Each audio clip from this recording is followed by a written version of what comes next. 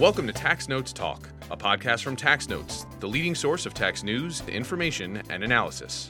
Welcome to the podcast. I'm David Stewart, Editor-in-Chief of Tax Notes Today International.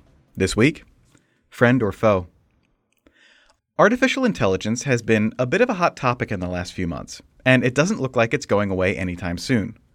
From ChatGPT to other large language models, people in all professions are turning to these tools for help.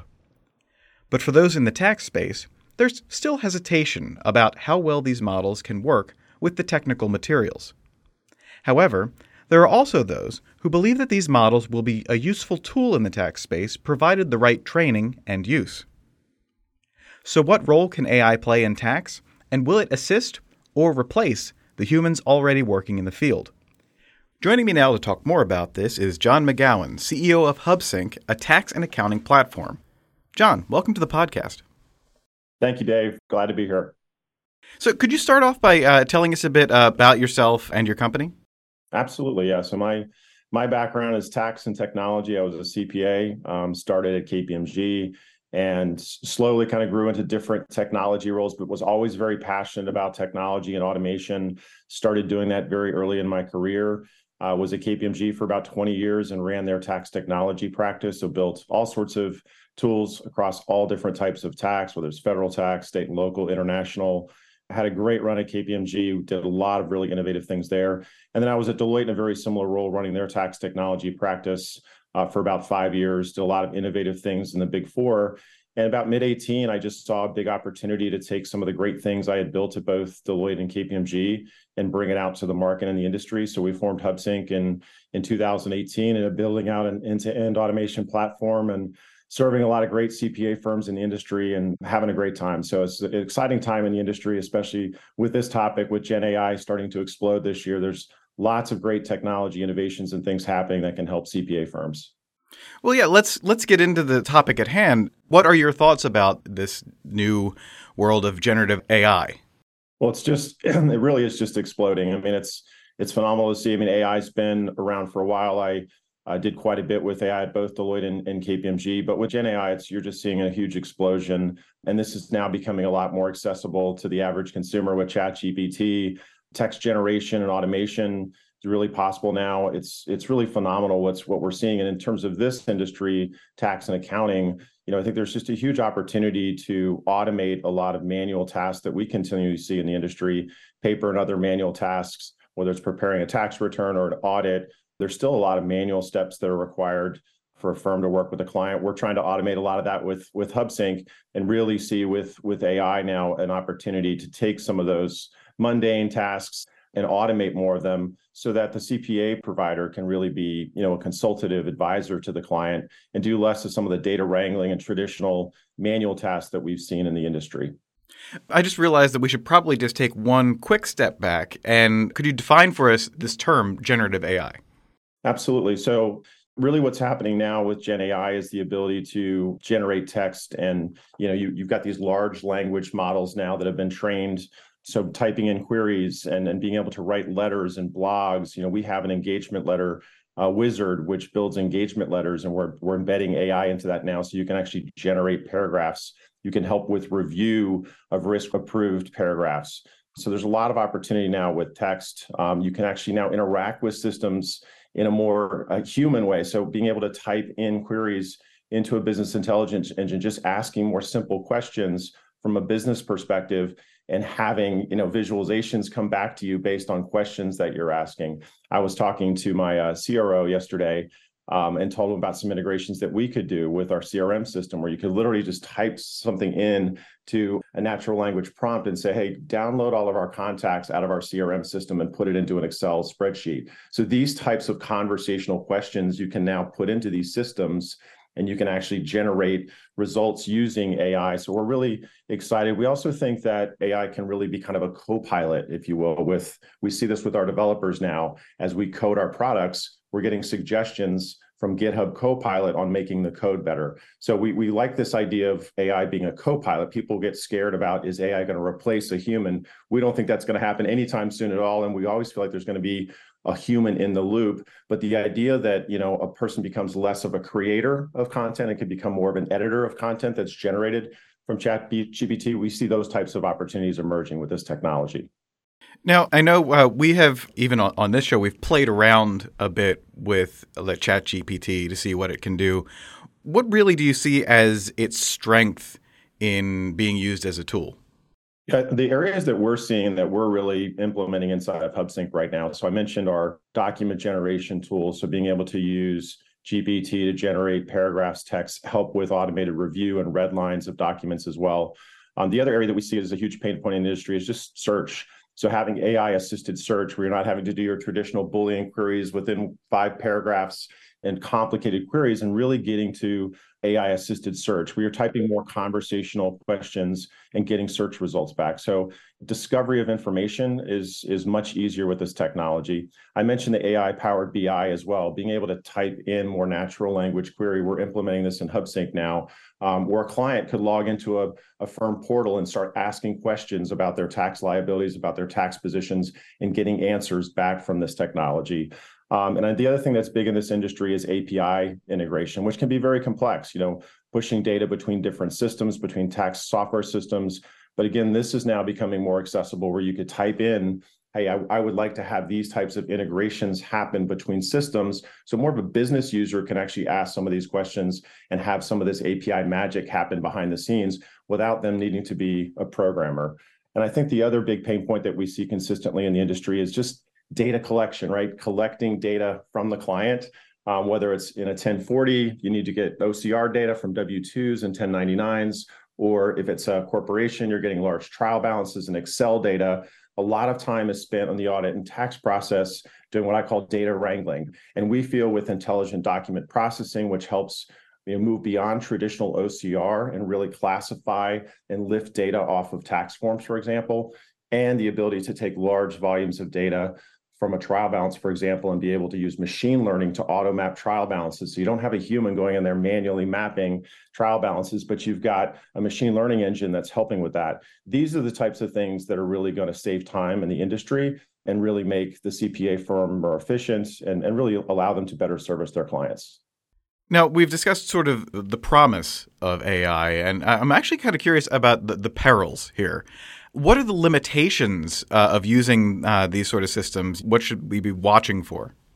I think the one thing that we're consistently hearing is, I'd say as I talk to clients about this, we're kind of in an experimentation phase. And I think one of the things that folks are concerned about, and you see companies banning or limiting use of ChatGPT because of issues like putting PII or confidential information, PCI information. So that's a big concern, is you don't want to have customer data leakage going into these open models.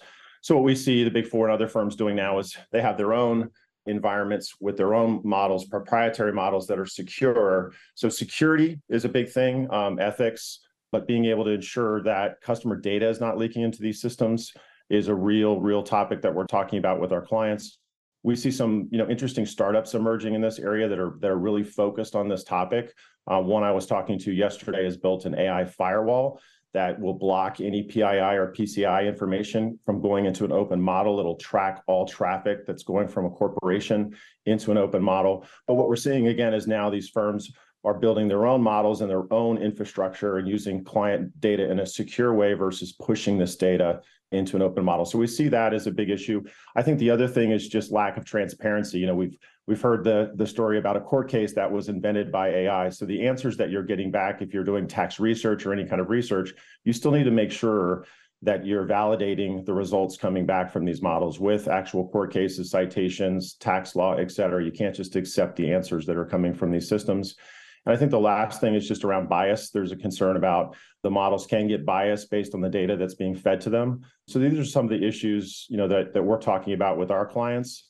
And I say there's some level of trepidation around using some of these models for these reasons. Yeah, so I actually am kind of curious about how you navigate that world. I'm interested in the idea of this AI model as a black box where you put a prompt in and an answer comes out the other way. And as with any kind of automation, the automation is fantastic until it breaks down. So what do you do to police that, to make sure that you're not over-relying on it? No, that's great. I think this gets into, what does proper integration look like? You can't just hand over this data to a model, do a review of it, and then just let it go and let people use it. I mean, there's a couple steps here. One is ensuring you look at the front end of this in terms of data preparation and the data that you're putting into the model. That would include things like anonymizing the data. The company that I mentioned yesterday also can dynamically redact data as it's going into a model as well. So there's this data preparation phase. Typically, the next phase is training. You're getting someone with some experience, data science. This comes back to this, human in the loop. You want to be able to train the model. And then what's most important is continuing to test the model and revise it. And it will continue to learn as more data is flowed through it. But this requires constant supervision, continual testing, and supervision. You just can't kind of throw these models over the wall and let people use them. There's a lot of preparation involved and ongoing maintenance to make sure that these models are being used correctly. Now, we're seeing a lot of major investment into this space. Is this a trend that you're expecting to continue into the future? I mean, I really think so. I mean, I listened to Eric Schmidt, the former CEO of Google, talking about this. And, there's always this discussion around fear around AI, et cetera. But he said, folks should be running to this. And I agree with that sentiment. I think this is here to stay. I think there's a lot we're still learning about utilizing this technology in a secure manner, as I mentioned before. But I think all firms in this industry should be looking to this as an opportunity to elevate the industry and not be scared of it. And so I'm really excited about what's happening. And again, as I said earlier, just making some of this technology more accessible to the average business user, and also just allowing the professional to become an advisor to the client, which is what we consistently hear. How can we have a talent shortage in this industry, as we all know. Folks don't want to come out of college and do data wrangling and manual entry of data into tax return software. So I also really see this as an opportunity to elevate the industry and allow the professionals to do what they're best at, which is advising clients. Now, you alluded to some of the ethical quandaries that come up in this space. And one question that strikes me is, especially from a third-party provider aspect, of how do you prevent the information being provided by, let's say, one client's data set merging into another client's data set? Is there some way of separating them out, or does the AI just learn from all of them all the time? Well, this is so where, as I mentioned, some of the anonymization and redaction can come in to help with that. The firms and HubSync houses tax return data. You need to use that data properly. This is a topic of discussion, heavy topic of discussion in the Big Four around not using client data without consent for certain purposes, whether it was testing or other things. So the client is entrusting their data to you to do a tax return or to do an audit. And you need to take great care in managing that content and that data and ensure it's not being used improperly and it's being used securely. So again, some of what we're seeing with vendors that are working in this space is anonymization and redaction of data as it's going into some of these models, and then kind of merging it back with some of the data when it comes back into the secure environment. So there's some techniques that are emerging to help with this, but it's a serious issue, and one that our firms and we're taking seriously in terms of client confidentiality, ensuring that there's no data leakage at all with the data that the firms are hosting or that any of the software providers are hosting. Is there any concern that this is going to create more of an uneven playing field, since larger organizations are going to have access to a significantly larger data set? It's a great question. I mean, I think you see the Big Four obviously announcing the alliances with the big firms like Microsoft and Google, and they have tremendous data volumes, and they have, being a former CIO, there's a lot of dollars that they can invest in this area. They clearly see the opportunity. But no, I really think with cloud and what's happening with AWS and Azure, we're an AWS partner. This technology is becoming more and more accessible to the world, to the industry. And we're certainly taking advantage of it inside of HubSync rapidly and integrating it inside of our platform. The large foundational models actually give you a great starting point as well. So we don't think that a firm that's smaller can't take advantage of this technology. In fact, I would argue, working with us and other firms, they can actually move faster and get this implemented more quickly. We're implementing this at a rapid pace inside of HubSync. So I don't think that a firm that's smaller than the Big Four is at a significant competitive disadvantage. I think access to this technology and its ubiquity in the cloud kind of levels the playing field. Now, is there any concern about other uses of this, maybe on the enforcement side at the IRS, if they start to integrate AI into their processes? Absolutely. I think there's a tremendous opportunity for the IRS to use AI to automate. You think about them hiring 87,000 agents and all the paper that's been backed up with the 20 and 21 returns. And IBM actually did come in and help them with AI to process more returns. So I think the IRS could definitely use AI from an efficiency standpoint. We even see our clients being challenged around like power of attorneys and using digital signatures and working with the IRS and being required to still send paper power of attorney. So I think there's a tremendous opportunity for the IRS to use AI to enhance their services. Obviously, tax audits would be a concern. Could they turn this technology and use it to do tax audits? I think the concern there would be use of private data, obviously. They'd need to be very open and transparent. And the other concern that I mentioned earlier is, bias can creep in. So could they use AI to start targeting certain people or certain tax returns? So I think they would have to tread very, very carefully on use of this on the audit side, but I think they should definitely embrace it on the automation side. I think there could be tremendous amount of efficiencies that the IRS could realize if they use this technology more fully. Now, I want to follow up a little bit on one of those points is the question of bias. People looking at this would say, well, it's a computer. How can it be biased? So how does bias creep into AI?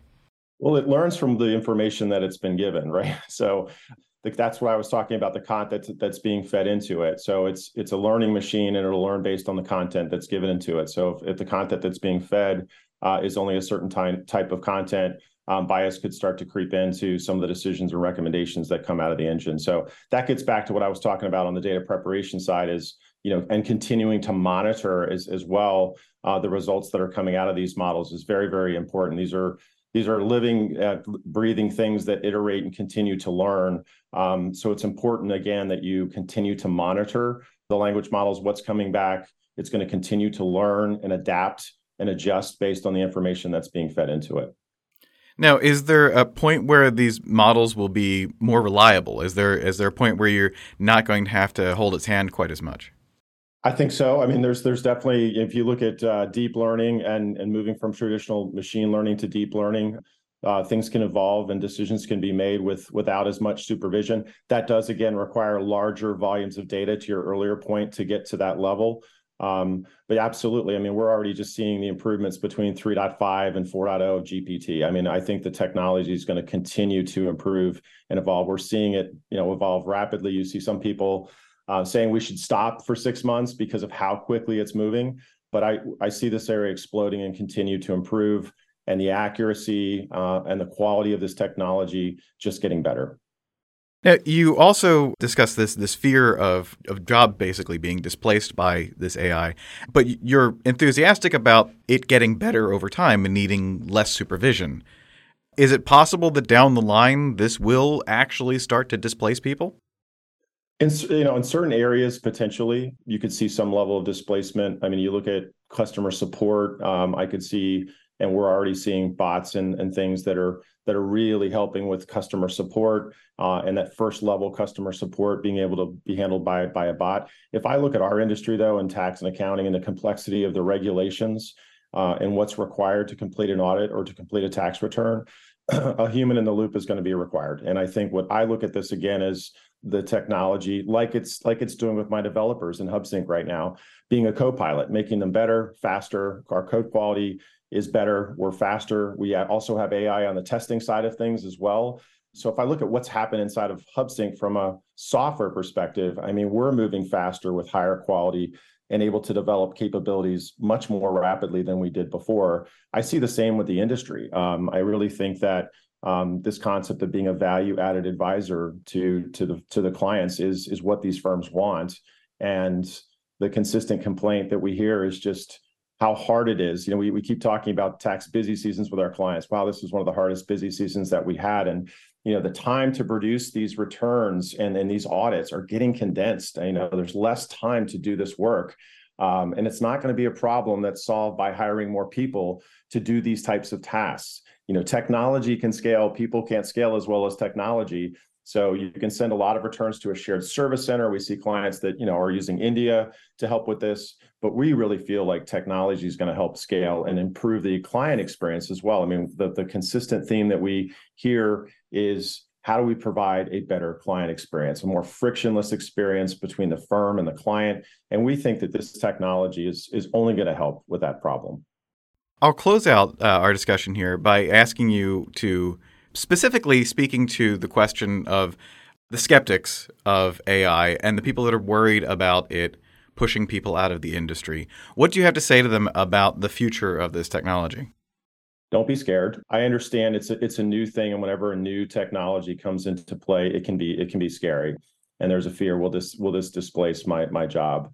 I think people need to learn about it, embrace it. The great thing about this too is you can use it yourself in a secure way, obviously, but it's accessible to anybody. There's all sorts of productivity plugins for Mac, for Windows. You've got Office 365 Copilot that's going to be coming out. So people that are using Office are going to be experiencing this technology. So it's going to be there in their desktop. It already is on their desktop, on their computers. Encourage people to try it and use it as well and learn more about it. The fear starts to subside a little bit once you start to use it and can see the benefits of it and worry less about how it might displace something that you're doing now. And again, as I said earlier, I've said this a number of times during this podcast, but I think the excitement should be around, I won't have to do these tasks. I can do these tasks, which are more consultative and I'm more excited about, versus having to do some of the traditional tasks that I think a lot of professionals in the industry are less excited about. Well, this is definitely a topic that we're going to have to be keeping a close eye on as it develops. John, thank you so much for being here. Thank you so much, Dave. I enjoyed the conversation. And now, coming attractions. Each week we highlight new and interesting commentary in our magazines. Joining me now is Executive Editor for Commentary, Jasper Smith. Jasper, what will you have for us? Thanks, Dave. In Tax Notes Federal, Travis Henry Reed proposes reforms to the Section 40B Sustainable Aviation Fuel Credit. Laura Snyder explains why congressional complaints about allegedly discriminatory taxes imposed on Americans by foreign governments are hypocritical. In Tax Notes State, Carl Frieden and Frederick Nicely examine how Minnesota's new approach to taxing foreign source income is unfair to U.S. multinationals. Billy Hamilton examines how Hollywood strikes are affecting state incentive programs. In Tax Notes International, J. Harold McClure examines how a Danish court adjusted the intercompany commission rate for payments received by a Danish soy procurement affiliate. Sharon Katz-Perlman breaks down the alternative dispute resolution processes available to taxpayers through the IRS. In Featured Analysis, Carrie Brandon Elliott provides a one-year anniversary refresher on the Inflation Reduction Act's tax changes. And finally, on the Opinions page, Elliott also addresses rules for qualified derivatives dealers. That's it for this week. You can follow me online at TaxStew, that's S-T-E-W, and be sure to follow at Tax Notes for all things tax. If you have any comments, questions, or suggestions for a future episode, you can email us at podcast@taxanalyst.org. And as always, if you like what we're doing here, please leave a rating or review wherever you download this podcast. We'll be back next week with another episode of Tax Notes Talk. Tax Notes Talk is a production of Tax Notes. You can learn more about us by visiting www.taxnotes.com/podcast. When major media wants the straight story, they turn to Tax Notes. Thank you for listening, and join us again for another edition of Tax Notes Talk. Tax Analysts, Inc. does not provide tax advice or tax preparation services. Nothing in the podcast constitutes legal, accounting, or tax advice. A full disclaimer is included in the transcript.